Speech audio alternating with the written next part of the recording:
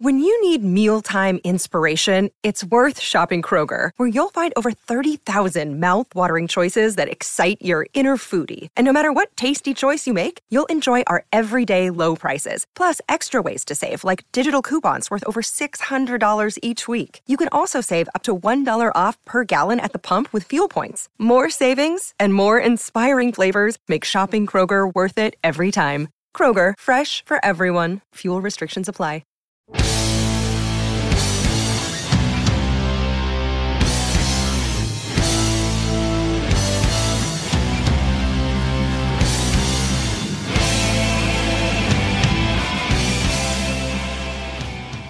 Welcome back to the Metal Exchange. Justin and Chris here with you for another week, episode 140. And as someone, actually more than one person, was smart enough to guess, Nightfall in Middle-earth by Blind Guardian. But before we get there, Chris, my friend, how are you? How are you feeling? I'm finally starting to feel like I'm back amongst the living after getting full-blown lupine flu after the werewolves of Armenia sunk their teeth into my flesh. I don't really know if any of that actually. Yeah, I mean, go to a concert with thousands of people, and you might end up getting sick, especially in the winter time. So, yeah, I just as of today was the first day I started to feel kind of back to normal. So we apologize for the delay. Should only end up being a couple of days though. So. Well, I'll say this. Thankfully, you weren't too sick. It wasn't COVID or anything like that. But I thought that Powerwolf show was phenomenal. And I'm glad that we kind of will lead in there. Last we recorded was right before we went to see that show in New York City. Their first show on the North American little mini tour that they were doing. The place was rabid. I mean, the place was absolutely packed to the gills, well over 2,000 people. I have little doubt they'll be back, and I don't know there aren't that many places that are going to hold that many people in a standing room only show. So kudos to them. They really they put on a hell of a performance. And obviously we had talked about the set list the week before, but I thought that their live show was just so much better than they are on the album. I have a newfound appreciation for the band, and I'm so happy that I went to the show. It's probably the early front runner for show of the year for me because it was really just that good. And I don't know that I'll ever have one of their albums in my top 10 for the year, but I will definitely go see them live again. That was a hell of a show.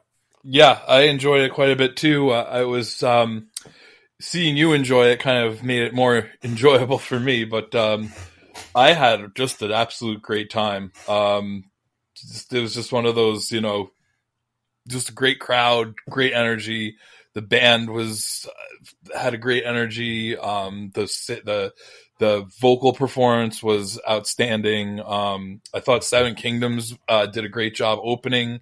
It was just a really fun night, and I think I counted over 20 people that I knew that were at that show that I got to see. That's not even counting people like Carl, who I unfortunately didn't even get to see, even though he was there in his full regalia, if you will. Yeah, I mean, I just had the best time, and then followed by the following night, just getting to see a whole bunch of friends, yourself included, and people from just all different eras of my life, all in one place. It was quite the motley crew, to say the least, but just a really amazing long weekend for me, and a little cold was a small price to pay for a really wonderful trip. So I'm so glad we did that. That was very cool. And next on the docket, at least for me, will be Halloween at Terminal 5 in May. It's funny. I'm looking forward to that show, obviously, but as I looked at the calendar, I missed 2 shows this past weekend just because the tours are becoming like fast and furious. Without getting into too much detail, Elevati played on Friday night. with Omnium Gatherum, and then the next night Obscura played, and their tour came through. And at the end of the show, we'll announce some new tour dates for some other bands that have announced tours. But I feel like every week there's a show now, which is kind of insane. In terms of tickets, I have tickets to go see Queensryche next month, and then Halloween the following month, because I have to kind of pick and choose my spots. I can't be at all of these things, but needless to say, lots of good stuff coming out, and the music is coming out fast and furiously too. I want to just mention one or two albums that I kind of heard this week that really kind of struck a chord with me. The first, I don't know if you've had a chance to listen to the new Haken album, Fauna, but it is a word we use a lot, I guess, dense. It is a very dense album, but it was a very enjoyable album, and the production was absolutely fantastic. It was just a very sonically pleasing album. I'm going to spend more time with it because I have a feeling that, I don't know if it's going to make the end of the year list, but it's certainly a very, very good album, and I want to give it its due time. Yeah, I've listened to it twice now, and like you said, dense is the word. I've enjoyed it, but it hasn't grabbed me yet. But I think that an album like that, it's going to take a few more listens. So I plan on listening to it a few more times. But I agree with everything you said. It's really good. I've been listening to that, and the new Galnerius album also came out last week. I've been listening to that one as well. Album is called Between Dread and Valor. Just pretty much what you'd expect. It's fairly short. I think it's around 42 minutes. But just that great Japanese power metal. The only thing that kind of makes me prefer Love Bites to Galnerius is the fact that Galnerius sings like 98% in Japanese. So you kind of lose a little bit of something in translation, so to speak. But I mean, the music is really energetic and just really, it's just really good stuff. So looking forward to listening to that a bit more, as well as the Haken, like you mentioned.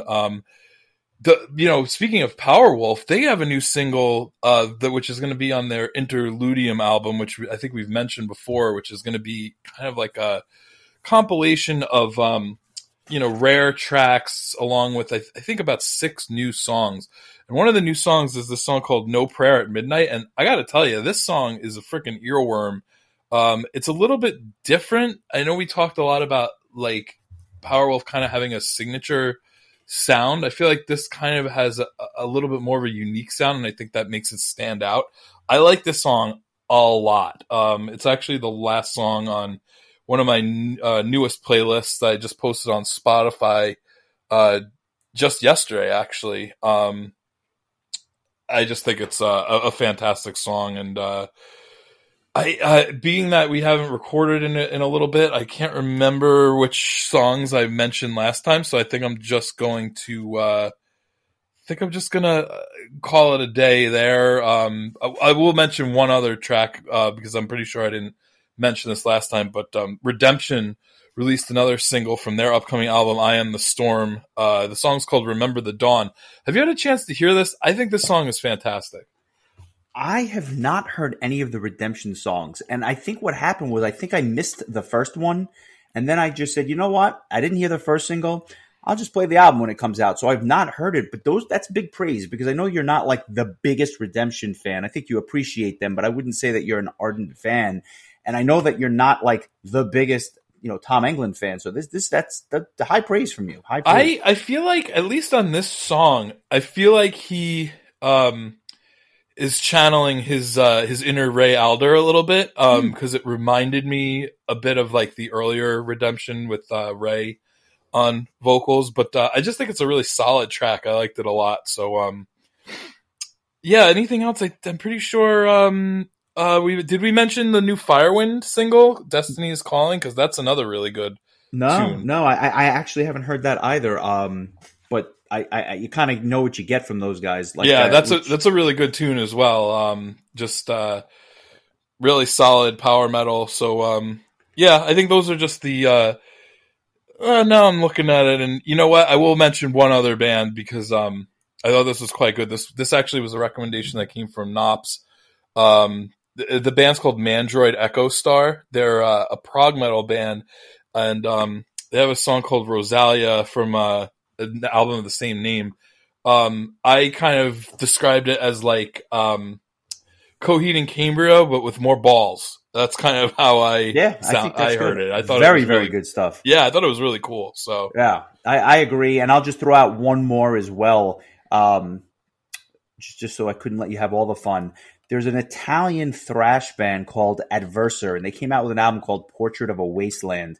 It's thrash, but it's not like your typical, Testament or Exodus, which is good, but it's a little bit different. They mix in a little bit of death metal, a little bit of black metal, and a little more of that classic heavy metal sound like a Jag Panzer or something like that. And they kind of blend it all together with this thrash sound.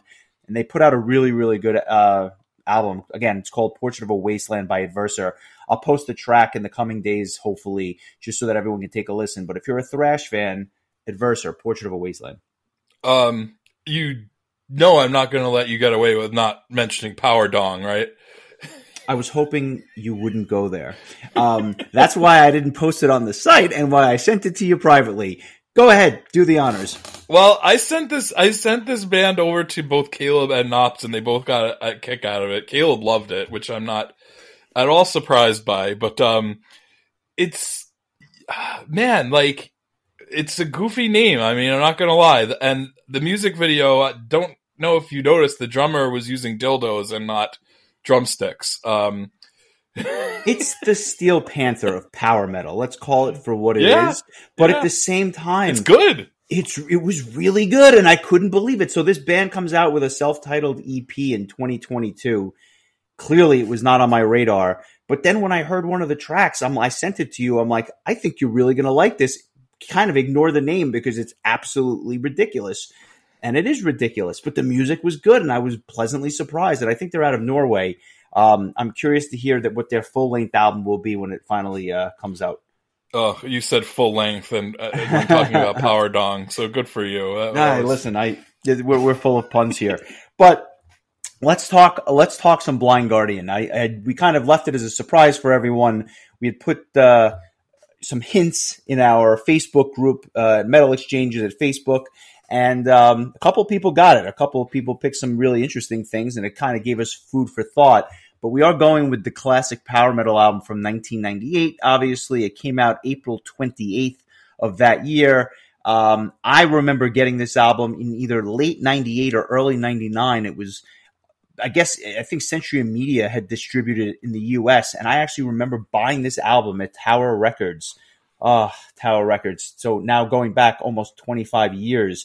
But what I remember most was that, I picked it up and I didn't buy it probably about 3 or 4 visits to the store. And eventually I just caved in. I'm like, I have to hear what this sounds like, because I had never heard a note from this band. And this was really my first exposure to Blind Guardian. But I knew the name just because of, the affinity we had for Halloween and the German comparisons there.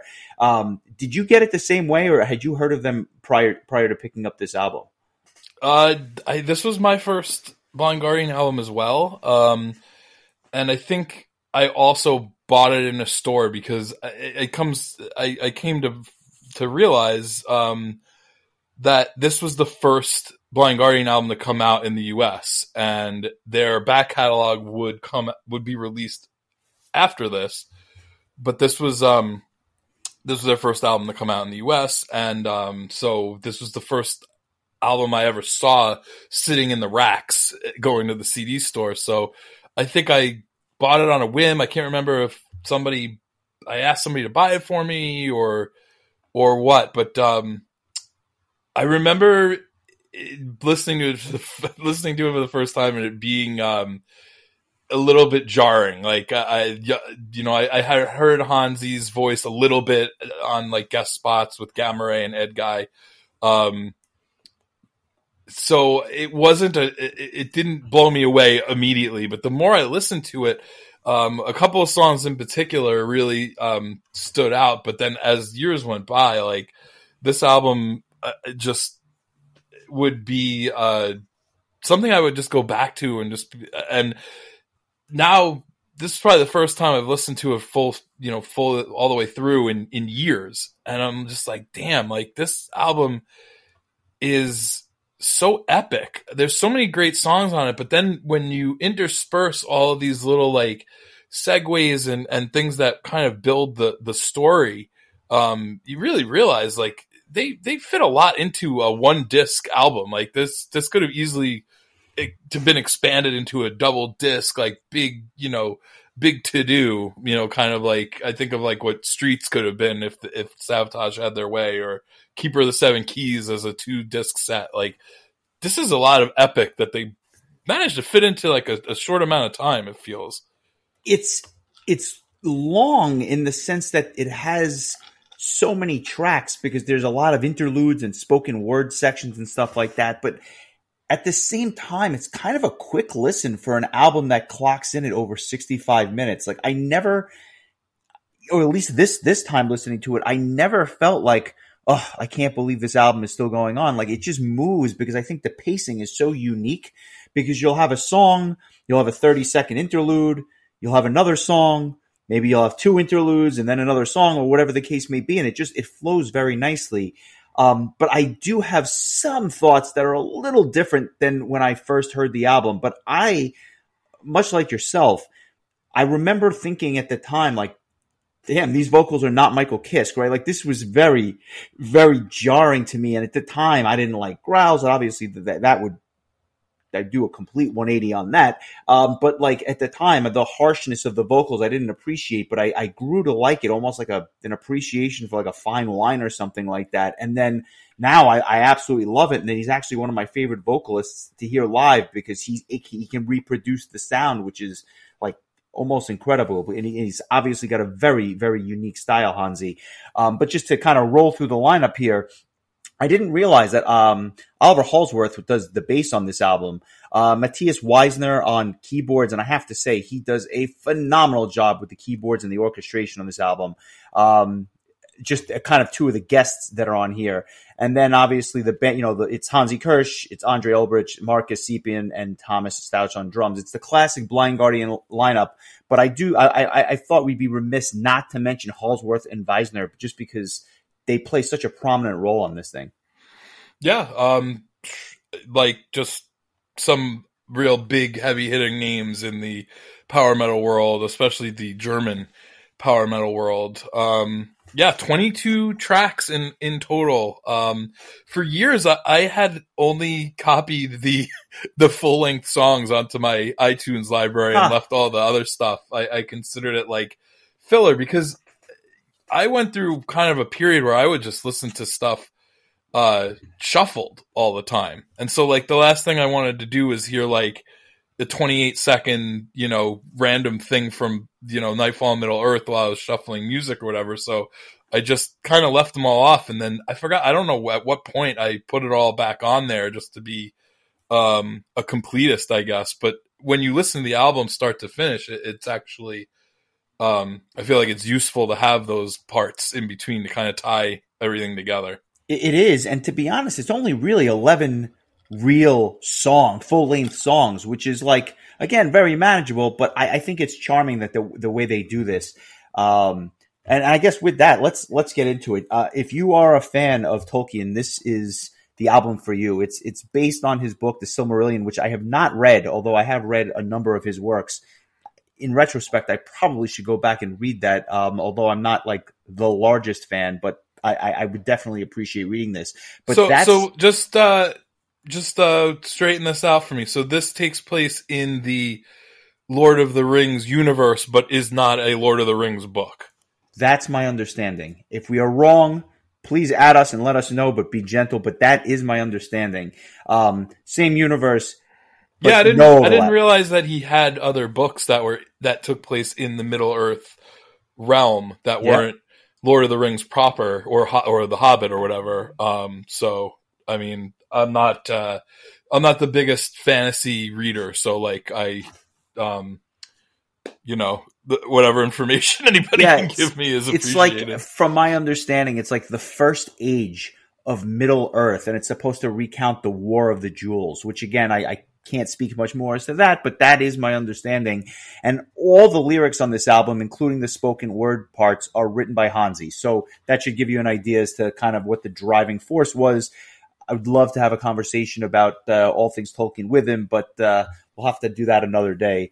And then obviously the music itself was written by Andre and Hansi for the most part, with some other, some credits to some of the other guys on a pair of tracks. But that's pretty much what it is. And the way this album starts is kind of iconic because they actually still open their live shows, not so much with War of the Wrath, although sometimes they'll use that, but often the first proper track, Into the Storm, is still used by them often as their first live track.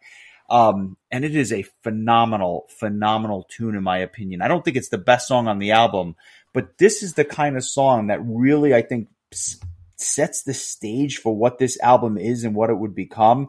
The War of the Wrath is really just that. It's kind of like the battle beginning, where you hear like the steel on the steel and the swords and the screaming in battle.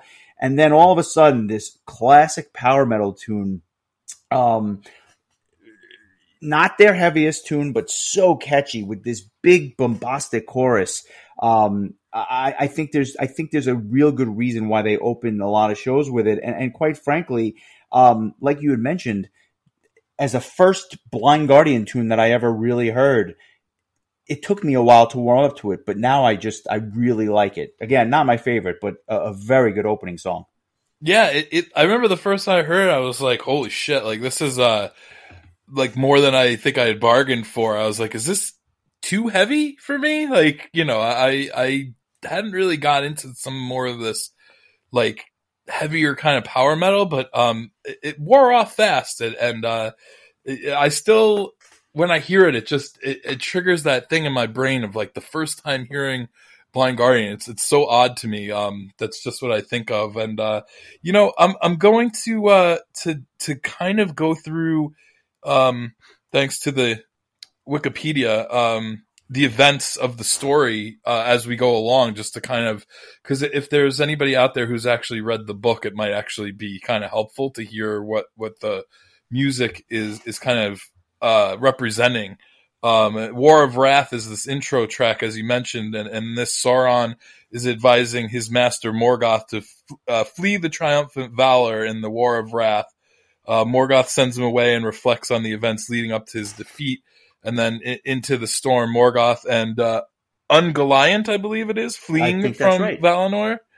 After having destroyed the two trees, struggle for the possession of the Silmarils. Oh man, I think I maybe bit off more than I could chew here. I'll help you out. After Into the Storm ends, it goes into like, I guess what I'd call like the first, not introduction, but interlude track, and that's Lamnath. And apparently this is Morgoth's scream of fear and how he summons the Balrogs to aid in his fight off the Ungoliant. I don't have much to say about some of these interludes. They are short, often spoken word tracks. What it leads into, though, is the first song that grabbed me from this band. And I'll say this. I thought it would be a song that would get played out after a while. That did not happen. And that's the song Nightfall proper. This is an all-time classic song. If you know the band, you know this song. If you've never heard the band, stop listening to the podcast. Go play Nightfall. It's not my song of the week, but it is definitely worth hearing. This is a beautiful tune, and it kind of starts off like this ballad, almost like a power ballad, but it with this acoustic guitar during the first verse, and then it really just picks up steam. A monster chorus, and I think that it's one of the best live tunes in their set, and they play it every time you see them. And I just love, I think more than anything, this whimsical bridge, like 2/3 of the way through the song, and it just gives way to this powerful, powerful second bridge later on, ironically enough, because this song is kind of all over the place, kind of proggy in nature. Just absolutely awesome. And that second bridge, how it just goes right into the chorus, absolutely beautiful, and one of the highlights on the album, if I'm being honest. Yeah, I don't really know how to say much beyond that. That was really well put. It's one of my favorite songs on the album. It's one of my favorite Blind Guardian songs. I agree wholeheartedly. It is a absolute highlight of seeing the band live. Really great song. Kind of, again, gives me a nostalgic kind of feel for like the late 90s. So yeah, this is a really good tune. I am still kind of struggling as to what I want to make the song of the week. There's so many songs I really, really like from this, but I'm gonna keep it moving here. But this is a good one. In the storyline, Fëanor and his 7 sons mourn the destruction wrought by Morgoth, including the slaying of Finwë, which is Fëanor's father, and they swear to get revenge on him in spite of the Valar's disapproval. So yeah, this is just a really killer song. It's kind of amazing to think that like the first 2 full-length songs are so like just strong right off the bat. But yeah, I think you really just took the words out of everybody's mouth with your description. So well done. Thank you. We get into the next interlude, which is called The Minstrel, and it's probably about Maglor, the son of Fëanor, who composes the song The Fall of Noldor, based on the Kingslaying. What I'll say about this is it kind of reminds me of like a bard playing an acoustic guitar interlude type of thing, and then it goes into the Curse of Fëanor. What does this song know about bards? Yeah, I mean, or I'm sorry, what does this band know about bards? Sorry. More than I ever will, for sure. But they go into this bard-like thing, and then they go into the Curse of Fëanor, which is where Fëanor expresses his wrath and anger and relates the misdeeds he commits, especially the kinslaying, in pursuit of Morgoth. That aside, talk to me about this track. What are your thoughts on it? Because I've kind of changed my tune on this one quite a bit. This is kind of like that Blind Guardian has. I feel like I'm kind of repeating myself because I say this about a lot of bands that we talk about, but this is, I think, one of those like mid-tempo kind of Blind Guardian songs that I think it got kind of overshadowed by the Mirror Mirrors and the Time Stands Still at the Iron Hill type, the real big numbers and Nightfall, and so it kind of got like forgotten about maybe, or just didn't get the attention that it deserved. This is a really cool tune. Maybe if not a bit understated, but it's a good tune. Just kind of a mid-tempo song, has a really cool chorus. I think this is a really cool song. I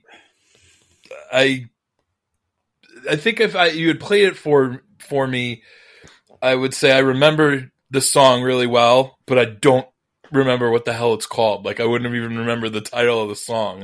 Right. I think there might be maybe another song or two on this album that I felt similarly about. But I feel like this song probably deserved a little bit more recognition. I wonder if did the band play this album in its entirety upon its release, or? So I was going to get to that, but let me say a couple of things about the Curse of Fëanor, and then I'll kind of get into what they did for this album. The Curse of Fëanor was one of those tracks that I kind of overlooked as a kid, and I would even sometimes skip it to get to some of the tracks that you already mentioned, and I think it was a mistake that I truly regret, and I don't think this song gets its due justice. And what I love about it is the contrast throughout. It's pretty much mid-pace, but it's really surprisingly heavy, and the guitar work throughout is just incredible, and the drumming, the beating that the drum kit takes during this song is just nothing short of incredible. But I love the diversity to it because it's kind of all over the place, but maintaining that core sound throughout. To me, this is a song that could have easily been on the Imaginations album, which is a little bit tighter than this album, I think, and a little bit, and you don't have the interludes throughout, so it's just a real kind of a heavy hitter. This song belonged on that album, but because it never got its just due, I'm actually going to make it my song of the week. I was so impressed by this song and it would have been so easy for me to choose a handful of other tracks that I want to give this its just due. So let's Don't worry, give it a listen. I'll take the easy way out. So. Let's listen to the Curse of Feanor.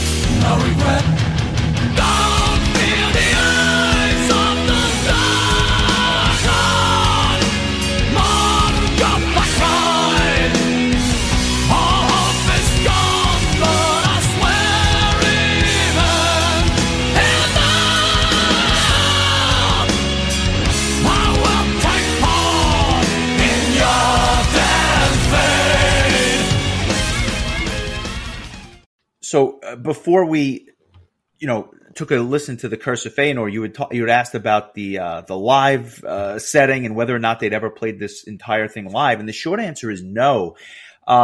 They have played quite a few tracks from this. Of the 11 proper tracks, I think they've probably played at least 5 or 6 of these live, but they never did the whole thing. And from what I understand, despite the demand being there, the band never felt that they could do this album justice. And so they just said, you know what, with all the orchestration and all the spoken word parts, they didn't feel that they could do the album its due.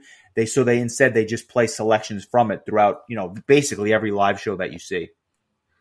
Interesting. Yeah, because we saw them do all of Imaginations, and I'm not sure. Have they done any other of their albums in full, or is that just the only one they've done? I feel like they might have done the bulk of A Night at the Opera, but they didn't play the entire thing. But they may have played like 75% of it on that tour. I remember seeing, but I don't know that they played full albums straight through.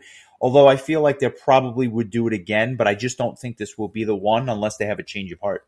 Okay. And did you mention the storyline aspect of the song, or? I did. So we may as well move on to Captured, which is the next interlude. It's where Morgoth addresses the captive Maedhros, Feanor's son, and chains him to the Thangadrim Mountains. Again, excuse the pronunciation here, but it's another interlude, and then it goes into Blood Tears, which is where Maedhros relates the horrors of his captivity and his deliverance by Fingon. Blood Tears is another underrated song, in my opinion. I don't know that I love it as much as the Curse of Feanor, but it's what's really cool is how it starts very folky, like a very, very folky guitar sound, and then after the first verse, which is kind of slow, it really picks up steam. And I think that one of the highlights here is that Hansi kind of shows off his range and sings in a number of different ways on this particular track.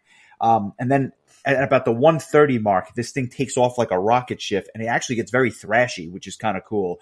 And it's got that toe-tapping beat to it during the instrumental section. I like this song a lot, and it's another one that I don't want to say overlooked, but it always played second fiddle to Mirror Mirror, which is the track that comes after it. Yeah, I just really like the beginning of the song, just how kind of it's just a very chill kind of song, like really almost ballady in ways. But then, like you said, it picks up and kind of thrashes out. And the one thing I love about Blind Guardian is that I find that their guitars are so distinct. Like it's like their guitar sound has a tone that I think other bands don't really copy, and it just really makes you feel like it's Blind Guardian right away. And couldn't agree more. And like you mentioned before, the drumming on this album is just so strong. Like it's there's even just like a part towards the beginning of the song where it kind of has like that mid-tempo kind of drum kind of marching beat to it. I mean, just really fits the track perfectly. Yeah, I'm right there with you. This was another song that I kind of didn't get the love that it probably deserved, and probably because of what follows, I would venture to guess. And what follows? Mirror, Mirror on the Wall. This song makes me think of Brian. He loved this song. When I remember that was like his one takeaway from this album. He used to always ask to hear that song, and I always think of the music video, which was pretty much just kind of like clips of the band just in the studio or live or whatever. It was kind of like your run of the mill makeshift metal video, your no to low budget metal video. But this song is just a freaking banger, man. An absolute staple in their live set. But another song that, like, I think you had mentioned about Nightfall, like thinking that you would get sick of it at some point, but I'm not sick of it yet. No, and what I love about it is not only is it a staple of the live set, it's like the closing song, and they always close with this thing, but they play it even faster than on the album, which I always thought was really cool. Like, they speed it up. This is a perfect power metal song. Like, when I think power metal, this is up there for what I think power metal is. And it's kind of a simple track. It's not like the most complex arrangement, but it's just so epic, and it's so fast during the bridge, and the riffs are fantastic. And I also love how it has almost like a folkish, like a jovial feel to it in spots. I love that. And quite frankly, the second half of this song, the drums just steal the show, especially the kick drum. It just is so well done. It is an iconic track for a reason. And I don't know that this album ever gets to this level of perfection again. I think that the rest of the album has some really good high spots, but to me, this is the climax of the album on this track. Yeah, I don't know if I would say that, but the way that they can change the tempo of the song within the song, it's not even like, it's not just like, oh, the last song was, mid tempo. This one's fast. This is like the tempo changes in the song, and they do it in such a smooth way. This is a real classic, real power metal classic, and just a great song overall. And again, just gives me really good late 90s feels, gives me the nostalgia. But yeah, good, great stuff. But yeah, my song of the week is still to come. So all right, I agree that the album does kind of end a little bit. I want to use the right word. I just think that so many of the real, like, heavy hitting songs kind of come in the first 3/4 of the album. I agree. And I think that, like, they're so good that it almost has to end a little bit weaker. And it does, in my opinion. I think as a kid, I used to kind of stop it after about the 60% mark or something like that. And so I know that the first half or the first 3/4 of this album better than I do the end. And I think there's a good reason, because that kind of stayed with me even to this, as I listened to it this week. Just getting back to the story for a minute. Mirror Mirror recounts how Turgeon, in view of his inevitable defeat, builds the city of Gondolin, aided by Ulmo. And then it goes into this, I don't want to say like, almost like a resurgence, but like Face the Truth is almost like, in my opinion, like a sign of hope. And you hear like the birds chirping in the background, and it's where Fingolfin reflects about the destiny of Noldor, which is ironically the name of the next track, Noldor Dead Winter Reigns, which is like the next full track proper. And that's where Fingolfin recounts his Noldor's army's passage from the icy waste of Helcarax and the prophecy of Mandos about Noldor's fate. If this means something to you, stop me. But he reflects on his own and his people's guilt and foreshadows their ultimate defeat. Again, it doesn't mean anything, but for completeness sake, talk to me about Noldor and what your thoughts are on this one. Oh, this is another good. To me, I think this is another really strong track. Again, it kind of starts out like a little bit unassuming, and then like it speeds up and then slows down, and again, it's like this this real like roller coaster ride of tempos. I think it's kind of a more emotional song than some of the other full length songs. I really think Hansi's vocal performance, especially on the chorus, is really strong. I just think this is a cool tune. I like that not every song needs to be like a mirror mirror kind of blistering type of song. Like Blind Guardian does a really good job doing songs of all types, and this is another one of those. It's similar to Blood Tears. It's just a little bit slower, but still heavy. This is another song I like quite a bit, and I feel like it's keeping the streak of just really good. Like, of the full-length songs so far, they really haven't had a miss yet. I beg to differ a little bit on this one. I feel like it's a 7-minute song that would have been better served at like 4.5 minutes. And I feel like there's a little bit too much fluff on this one for me. I thoroughly enjoyed the upbeat sounding guitar solo midway through the song, but there are parts of this that are just a little repetitive to me. And I feel like they could have just cut it down, but I might be nitpicking. I don't hate the song. I just don't love it as much as some of the stuff that's preceded it. That's okay. You're just wrong. That's all. I'll take it. Battle of the Sudden Flame is just that. It's like a reference to the battle in which Morgoth breaks the siege of Angabad and uses his Balrogs and dragons. It's a little bit what's the word I'm looking for? I don't know. To me, it's just most notable is like the little flute interlude thing that they have going on. It's very Renaissance fair. Yes, that's exactly right. And then we get to Time Stands Still at the Iron Hill. Talk to me about this number, because this was definitely a favorite of ours when we were younger. Oh yeah. This is my song of the week. I just I made a point to go back and list this album and be like, this is not going to be my song of the week. I'm going to pick something else and try to be, open-minded about the rest of the album, but it's still my favorite song on the album. I just, man, I'll never forget, one of my friends, Matt, who I went to college with, I would go through his music library, via the campus network. And I was looking through his music, and he just has this one Blind Guardian song, and it's Time Stands Still at the Iron Hill. So I go, Matt, why the hell do you have this one Blind Guardian song? He goes, I got it from you. I saw a song that was that was like based on Lord of the Rings, and I just grabbed it and I liked it. And so whenever I hear it, I think of Matt. But that's great. This is just another, much like Mirror Mirror. It's just a real like fast paced ass kicking, just like all, full speed ahead, like all the cliches.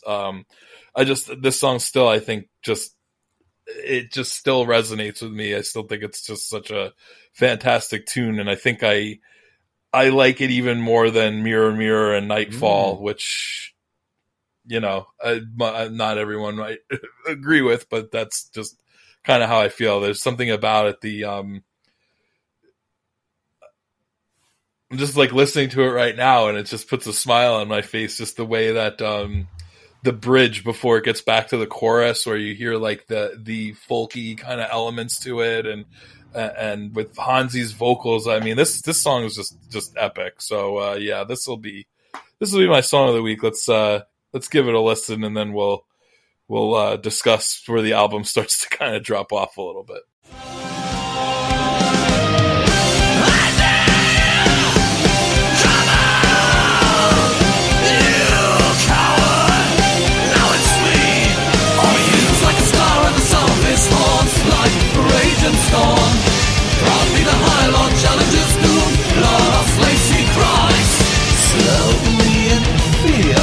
Dark Lord appears. Welcome to my lands. You shall be done. The star in the night and the mirror of hope. He rides into this glorious battle alone. Farewell to the valiant war. The fate of us all lies deep in the dark. When time stands still at the Iron Hill. The fate of us all lies deep in the dark.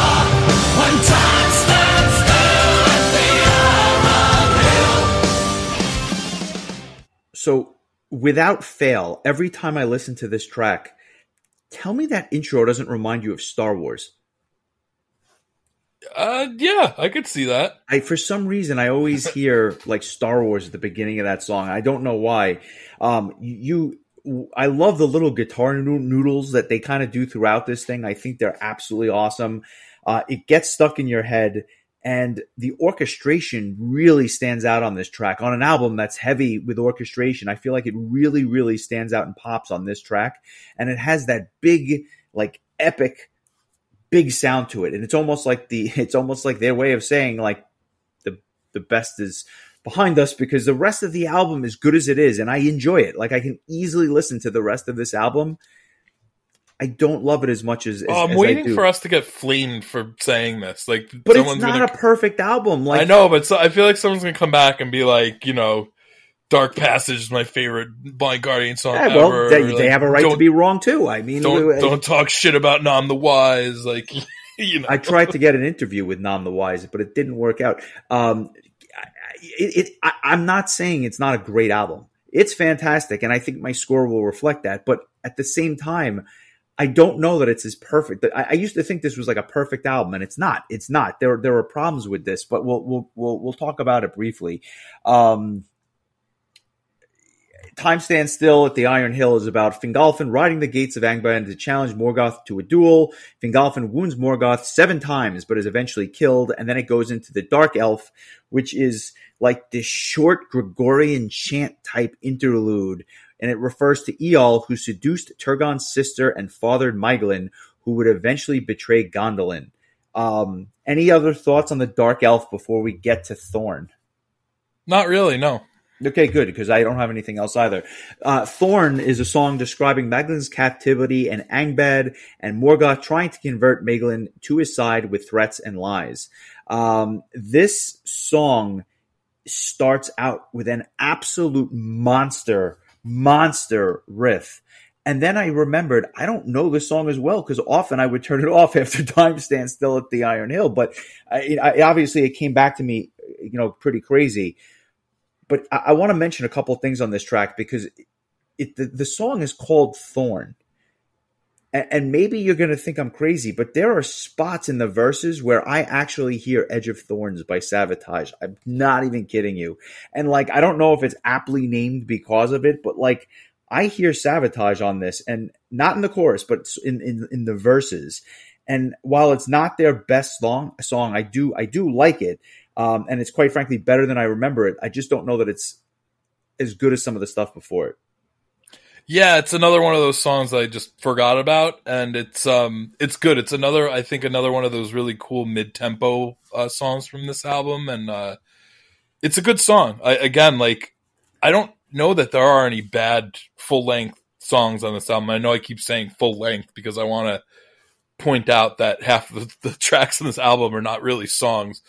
But this is good. I just think maybe granted it's a story, so you can't really change the order, but I just feel like they might have been more well served to have some of those real big banging, heavy hitter songs spread out across the album a bit more. But again, because it's a story based album, that might just not have been possible. But, this is a very good song. It's just, it just doesn't hold up to the impossible standard that songs like Nightfall and Mirror Mirror and Time Stands Still, I think, have set forth up to this point on the album. But I think it should be at least recognized that it's still a very, very good song.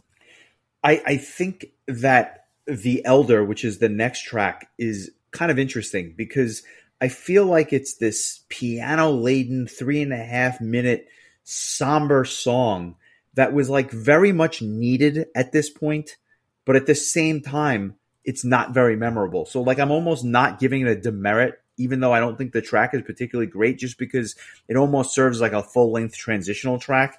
What shines out to me here are the keyboards and the vocals. I think that is very, very prominent, and quite frankly, it's that combination which makes this a memorable, one of the listenable track, even though I don't think it's that great. But ironically, I hear a bit of Savatage on this track as well. It's kind of 2 in a row where I hear Savatage, which you wouldn't expect from Blind Guardian. But I think that the keyboards really, kind of shine on this. Yeah, I think this is a just a standout track for Hansi's vocals, because you really just get to hear his vocals without all the guitars and the drums kind of not drowning him out, so to speak, but more like just sharing the stage, I guess you could say. And in this case, it's just Hansi and a piano, and so you could really, and he really goes for it here.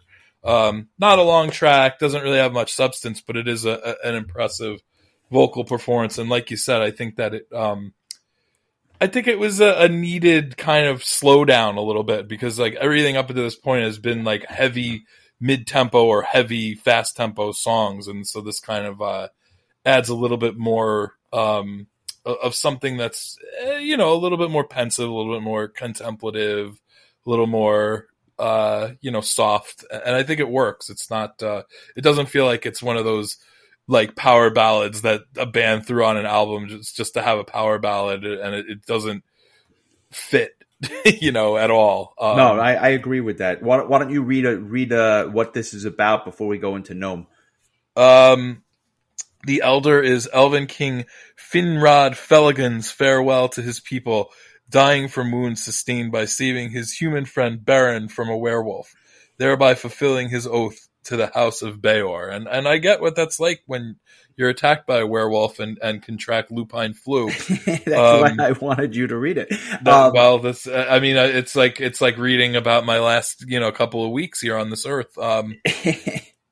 But yeah, so then we go into Nam the Wise, which was a nickname that I was given as a freshman in college, because I would show up at random houses and would just eat people's food and tell them stories.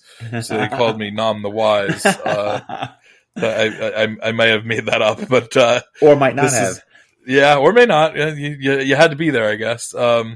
This is another segue tune in which Baron mourns his friend Finrod, and Nam means wise, and was the name given to Finrod by Baron's forefather Beor. So again, it's another, another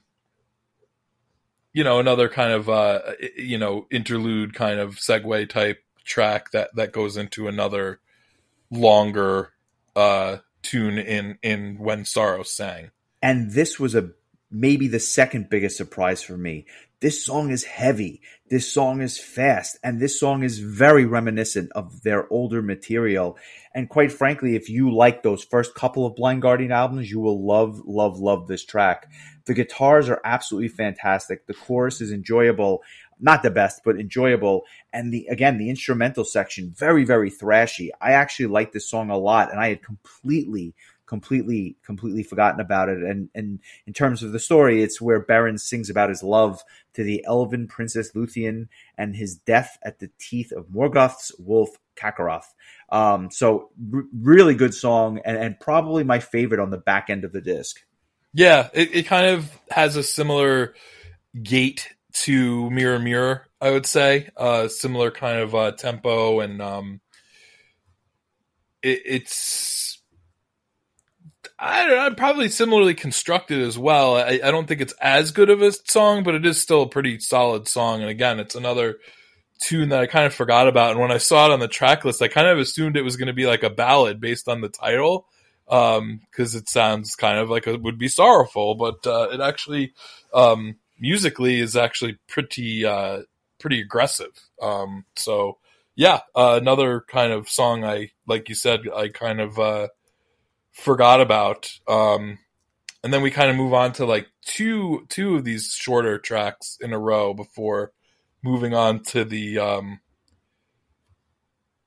last real full length track on the album. So talk a little bit about Out on the Water and The Steadfast. So Out on the Water is like this really acoustic guitar interlude, I guess, if you want to call it that. And it refers to the last dwelling place of Baron and Luthien.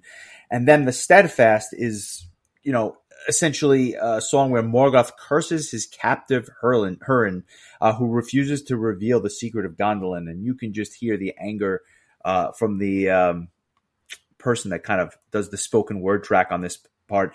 And then A Dark Passage is like the last, as you mentioned, the kind of like the last proper track on the album. It's where Morgoth ponders his triumph in the fifth battle. I don't love the way this track ends. It's very, very orchestration heavy, which is quite good. And the riffing is very, very good as well.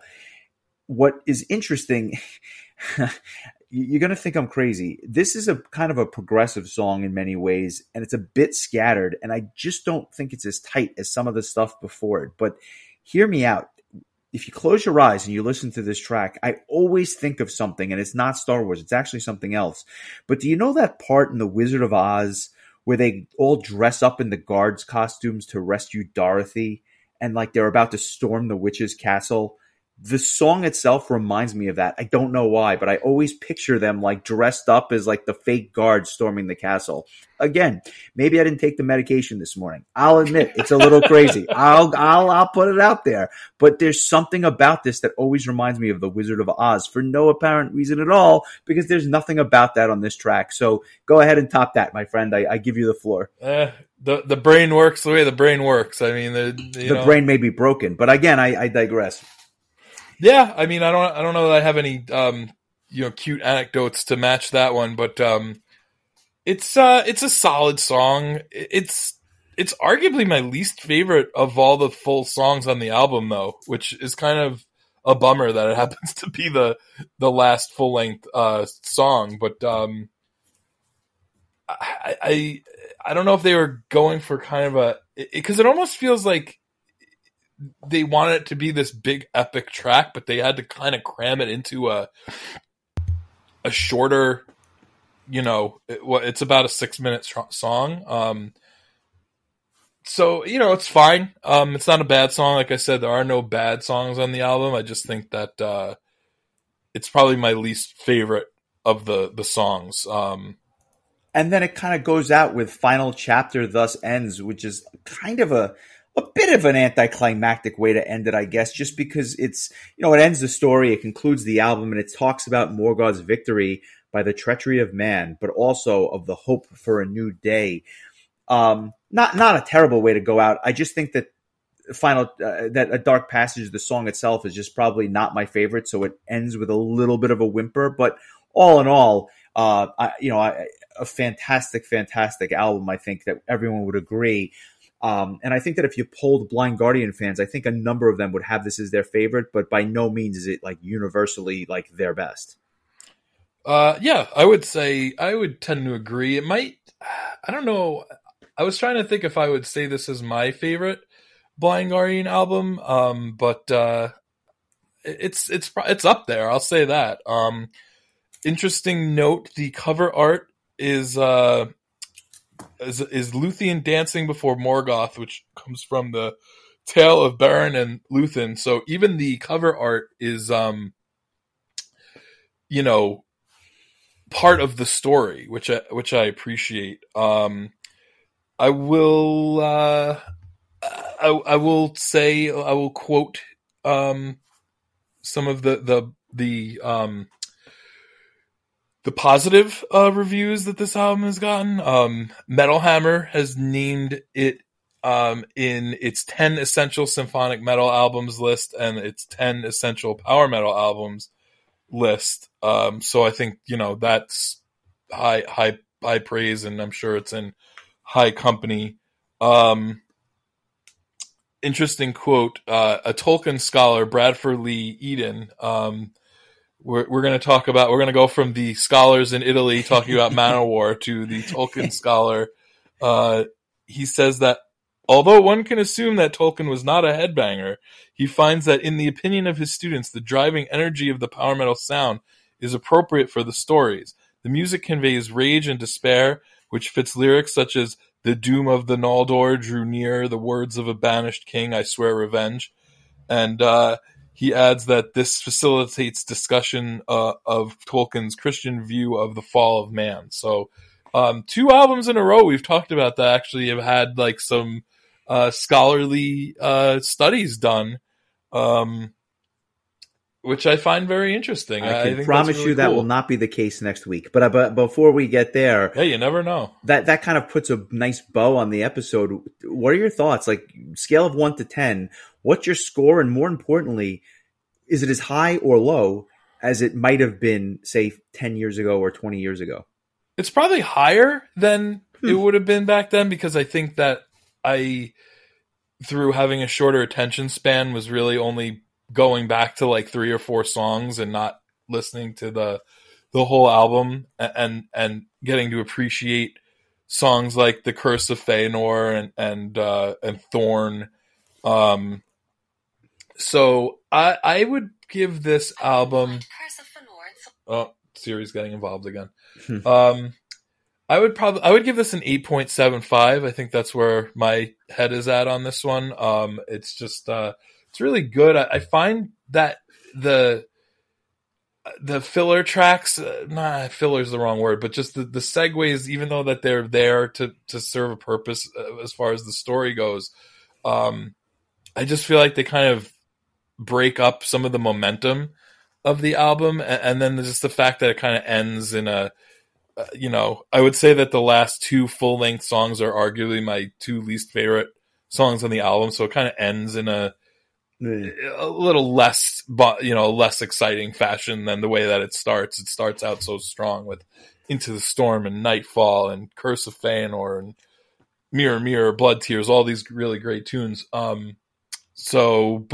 I mean, it really is still an album worth high praise. It just comes a shade low of a 9 for me. So I'm gonna go with 8.75. I'm in complete agreement with you. It's an 8.75 for me as well. I think there was probably a time where this was definitely in the 9s. I don't know exactly where, but it didn't quite reach 9 level for me, which is rarefied air, but it's damn close. It's very good. And the high points are extremely high and the low points are still good. It's just, they're not as high as the high points, right? So I can't give it a 9, but it's about as close as you're going to get without it actually being in that rarefied air. A fantastic listen. I'm glad we had a chance to go over it. I knew this would be an album that we covered. I just wasn't sure when. So I'm glad that we did. And before I talk about next week's album, which in full candor, normally we're surprised by these things, but I did tell you this one in advance to give you a couple days preparation as we were recording this one a touch late. Well, before you get there, I just want to say, in case you were wondering, we both gave Imaginations from the Other Side the same score as well. We gave that a 9.0, but we agreed on both of our Blind Guardian albums. So that's interesting. So we both agree that Imaginations kind of eclipses this, but it's close. Yeah, not by very much. Nice. Very, very, very interesting. I want to go over just a couple of some news items because there's been a lot, but we'll just to name a few. I know I'm looking forward to the Halo Effect at Prague Power. They announced their first U.S. tour. They're doing a run of about 8 or 9 shows, mostly in the Northeast and Canada, but a couple of shows in the Midwest as well. They are playing, ironically enough, the day after Halloween in New York City, but I don't think I'm going to hit that just because I know I'm seeing them in Atlanta. But they should put on a good show. They are the consummate pros, so that is something to be mindful of. Additionally, Between the Buried and Me announced a kind of a really interesting tour lineup. They're going to be playing all of their Parallax 2 album, which I believe was their last album, but they're going on tour with 2 bands that I would have never guessed that they would bring out because they're on opposite ends of the spectrum. And that's Thank You Scientist and Rivers of Nihil, which is just a really, really interesting tour lineup to me. They're going out June 16th in Charleston, South Carolina, and ending it at the very end of July in Winston-Salem, North Carolina. I think they're doing a run of like well over 30 shows. So good for them. I think that'll be an interesting lineup. I just can't even imagine all 3 of them on the same bill because they're so different from one another in many ways. I actually got a text from Knops today telling me about that tour and how he is hoping to hit that up, because it was funny. Just the other day, he had mentioned me that he was wishing that Between the Buried and Me were playing with Haken because I believe they were touring together in Europe. That's cool. So it looks like he'll get his chance to see both bands just separately. Different times. Yeah. And then lastly, something you brought to my attention, but I think it's definitely worth noting. As time has gone on, I've really become a big fan of Marcella Bovio's vocals, and she was announced that not only is Stream of Passion doing a pair of reunion shows in September in the Netherlands, but they are coming out with some new music, which I'm very, very excited about. Yes, I actually threw some money towards their Kickstarter. I think they already met their goals, but I just wanted to make sure that I had, pre-ordered the album, because I'm sure I'll end up forgetting about it by the time that it comes out. So that's exciting news, because I really I don't know why I convinced myself that these bands are just going to disappear.